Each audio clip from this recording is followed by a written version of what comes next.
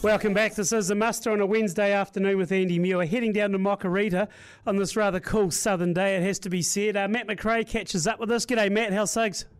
Yeah, good, thanks, Andy. Like you say, it's pretty brisk this morning. There's a few sleet and hail showers coming through, so but to be expected at this time of the year. It's winter, isn't it? Yeah, no, we've had a pretty good run until now. It's been the last 10 days. We've actually made a bit of mud and it's cooled off, but it's good to get it out of the road now with an eye on spring around the corner in another month or so. Yeah, sneaks around all too quickly. You're getting through the season pretty good as far as winter crops and the likes. You're pretty happy? Yes, no, very happy. The crops have been excellent. They'll be as good as what we've had. So we're getting through them on track. Got a few hundred heifers heading home next week, which will relieve the pressure a bit off them, and a few less mobs to shift every day. So I've just put on all our twin and single ewes after scanning as well last week. So last settling in nicely, but yeah, things are ticking along pretty good. Yeah, it's always good when you start getting the grazers going home and you can start to see a bit of light at the end of the tunnel. I mean, at this time of year, the days are getting a wee bit longer, but it's the same old story. You can argue that's when the slough can really begin on farm, isn't it?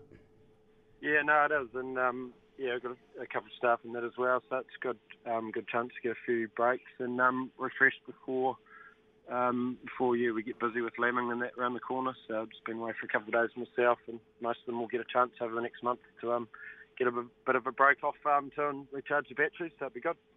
Yeah, talk about lambing briefly. You do hogget lambing down there. Have you done that pretty much rule of thumb for the last few years? Yeah, we've done it for a while now since I've been home. It hasn't been too many years we haven't mated them, mainly from the financial point of view. It's pretty hard to go past, and you get pretty good return from value in terms of feeding them. So, we've mated all our hogget probably the last 7-8 years, and so everything goes to the ram, and been getting reasonable results out of it. So still haven't quite cracked the 100% to the ram yet, but they certainly been getting enough lambs in them, and it's just a matter of getting the right weather when they lamb. Has a pretty big impact. So. Yeah, I understand that for sure. As far as like lambing hoggets, do you see benefits when they're being tutus and going into the lambing process?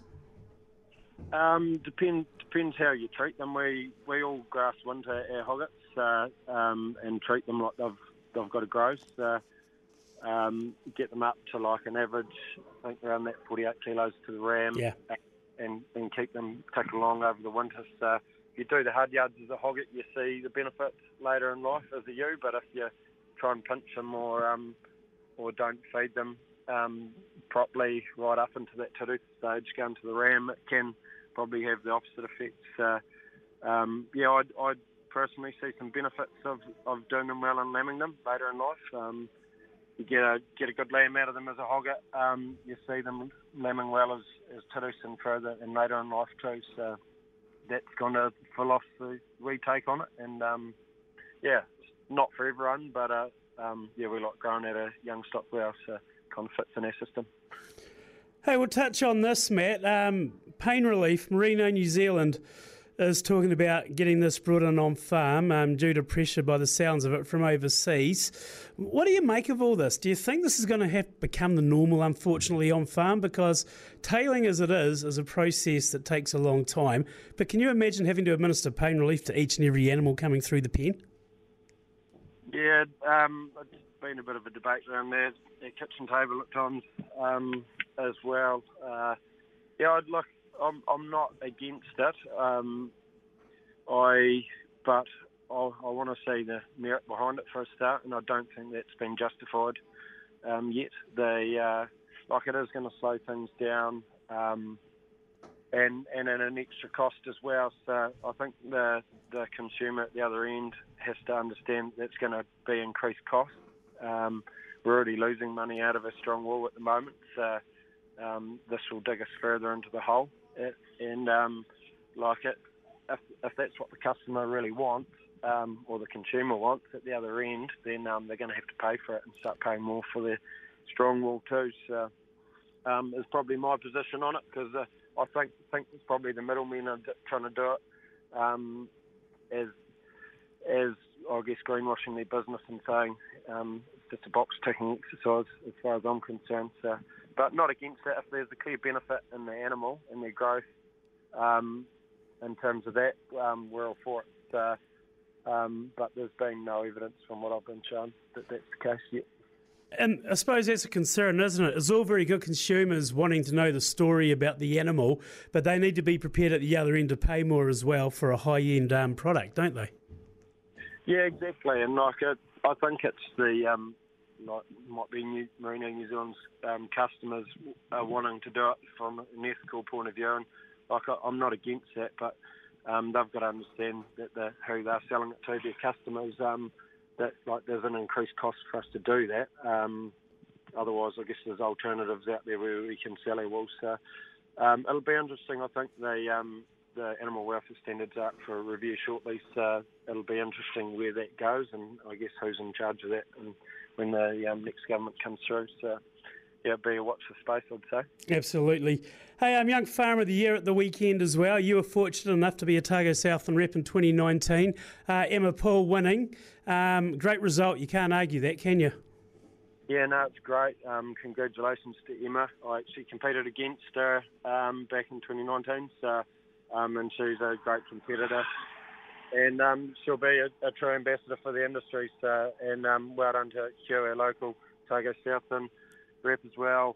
Outstanding effort getting third. It was a bloody strong field. So great to watch. I haven't watched it in full yet. I was still in the aftermath of the semi-final after footy, but yeah, it's, from what I've seen, it was a great contest, and yeah, well done to everyone involved. Yeah, absolutely. I'll echo those sentiments. If we talk about that semi-final, the big grudge match, Wyndham against Tokanui this weekend. Like your mate Rabbit, he's full of it, telling me last year he's burned his boots, but just to buy a new pair this year. Sounds like you've been back roped in too. But I tell you what, geez, you guys have got some experience in that team with all these Centurions.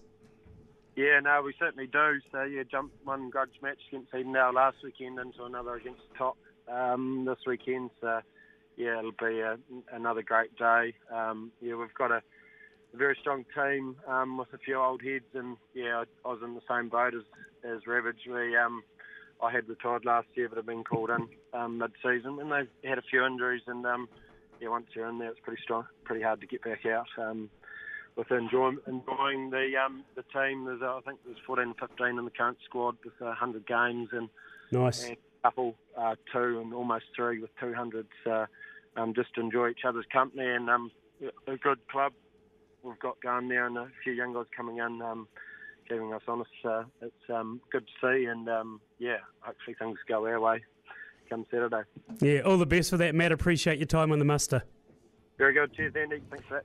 Matt McRae farming at Mokarita. Yeah, big grudge match. Wyndham against Tokanui this weekend.